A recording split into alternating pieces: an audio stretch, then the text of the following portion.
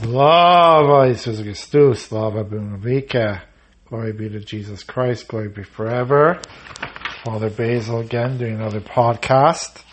And again reading from this catechism called Love is Our Mission, the Family Fully Alive, from the Preparatory Catechesis for the World Meeting of Families in Philadelphia 2015. And what I'm going to read today is called The Two Become One. The Two Become One. We are not made to be alone. Human beings need and complete each other. Friendship and community satisfy that longing with bonds of common interest and love. Marriage is a uniquely intimate form of friendship that calls a man and a woman to love each other in the manner of God's covenant. Marriage is a sacrament. Married love is fruitful and offered without reservation. This love is the image of Jesus' faithfulness to the church.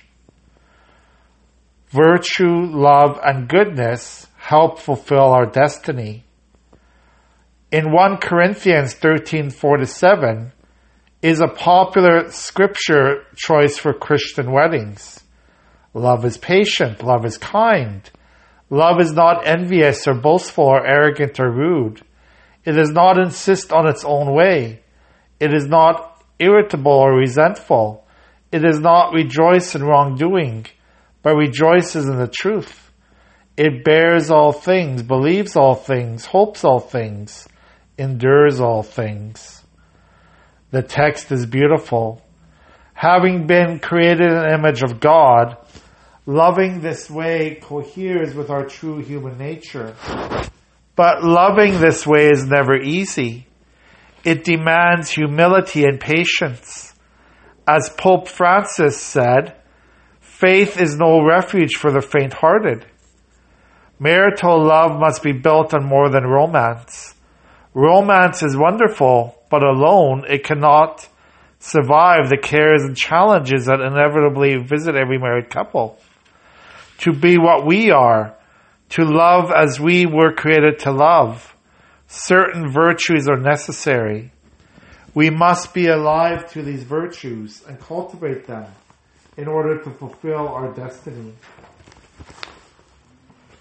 St. John Paul II's theology of the body speaks of a certain interior freedom and self-mastery which spouses need in order to truly make a gift of themselves to one another.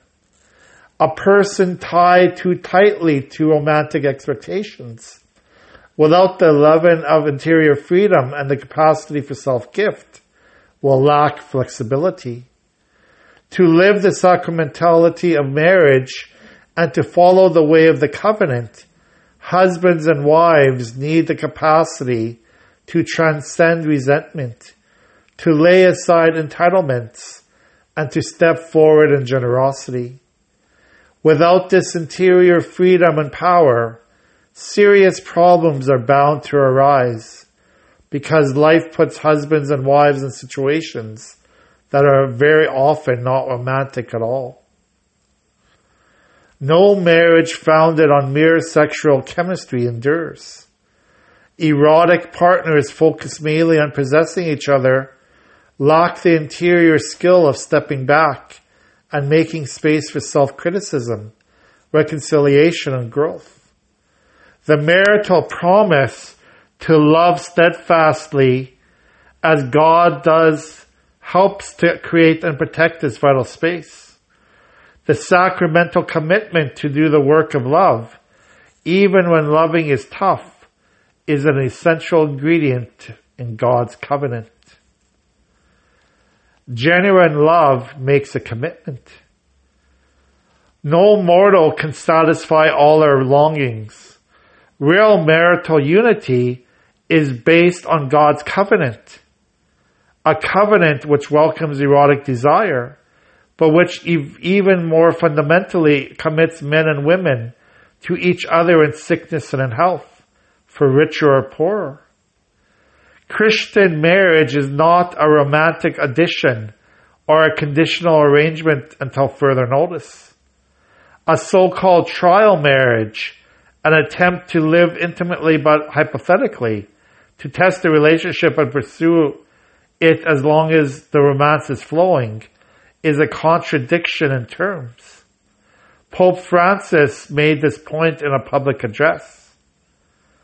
But you both know that marriage is for life. We love each other so much. But we'll stay together as long as the love lasts. When it ends, we'll each go our separate way. This is selfishness. When I feel like it, I'll end the marriage and forget the one flesh that cannot be separated. It is risky to get married. It is risky. It is this egoism which threatens it, because we each have within us this possibility of a dual personality. The one that says, I am free, I want this. And the other which says, I, me, to me, with me, for me. Selfishness always returns and does not know how to open up to others. In a postmodern world where trust is scarce, marriage seems daunting. We worry that we may be tied to someone else wrong. In a globalized world where economic anxiety is often well-founded, we may also worry that all of life's challenges and questions about financial economic security must be answered and put to rest before we can love as Jesus did. In response to the range of possible worries and fears, the Church offers Jesus, the sacraments, and the support of her own members in mutual fellowship, confident that for all of its challenges, the Christian way of loving is possible and will reveal our true selves. The Church promises her sons and daughters that marriage is a sacrament, that the bond and practice of Catholic marriage makes sustaining grace real, present, and efficacious. In response to our fears and anxieties, the Church insists that to promise love in the manner of the covenant is not a hypothetical for mythical saints who are perfect, but is a real and possible commitment for actual sinners who are on the way. As Pope Francis puts it, the sacrament of marriage takes place in the simplicity and also the fragility of the human condition. We know the many trials and difficulties that the lives of a married couple encounter. The important thing is to keep alive the link with God, which is the basis of the marital bond. To love this in this way is not something we postpone, saying we will try once we have put to rest uncertain practical questions. Rather, life's practical questions are adequately approached only when we love in this way. To love in this way is not an ideal on an ever-receding horizon. Rather, to love in this way is something that we choose to do in everyday life, beginning here and now amidst daily pressures. As Pope Francis taught at another time, matrimony is a work of every day. I could say a craft work, a goldsmith's work, because the husband has the task to make his wife more woman, and the wife has the task to make her husband more man. To grow also in humanity as a man and a woman. And this is done between you. It is called growing together. This doesn't come from the air. The Lord blesses it. But it comes from your hands, from your attitudes, from your way of living, from your way of loving one another. Make yourselves grow. Always act so that the other grows. Pope Francis acknowledges that many people might be afraid of such a challenge, that people might avoid marriage out of skepticism or fear. Many people are afraid of making definitive decisions that affect them for all their lives. because it seems impossible. And this mentality leads many who are preparing for marriage to say, we will stay together for as long as our love lasts. But what do we mean by love? A mere emotion? A physical state? Certainly, if it is just this, it cannot provide the foundation for building something solid. But if instead love is a relationship, then it is a growing reality.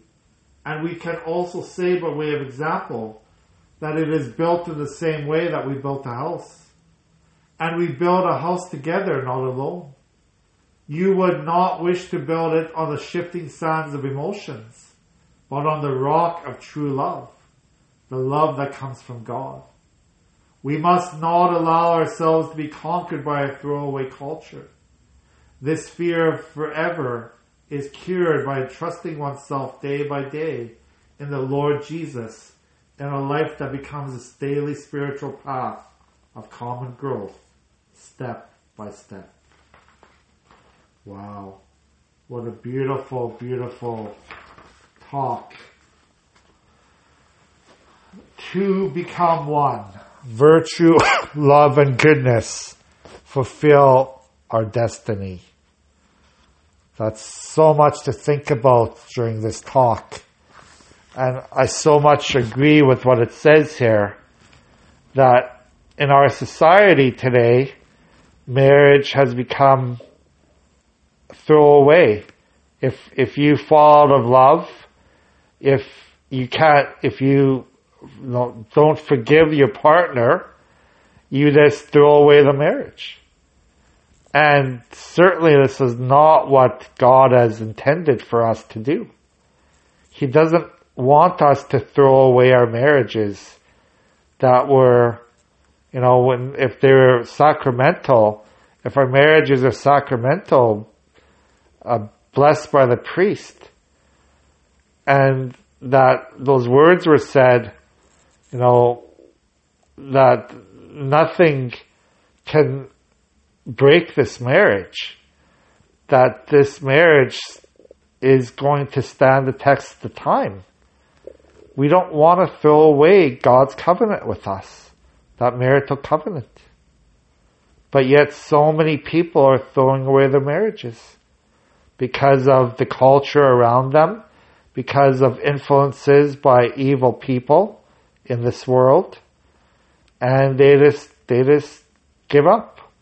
They just say, well, I can do something better.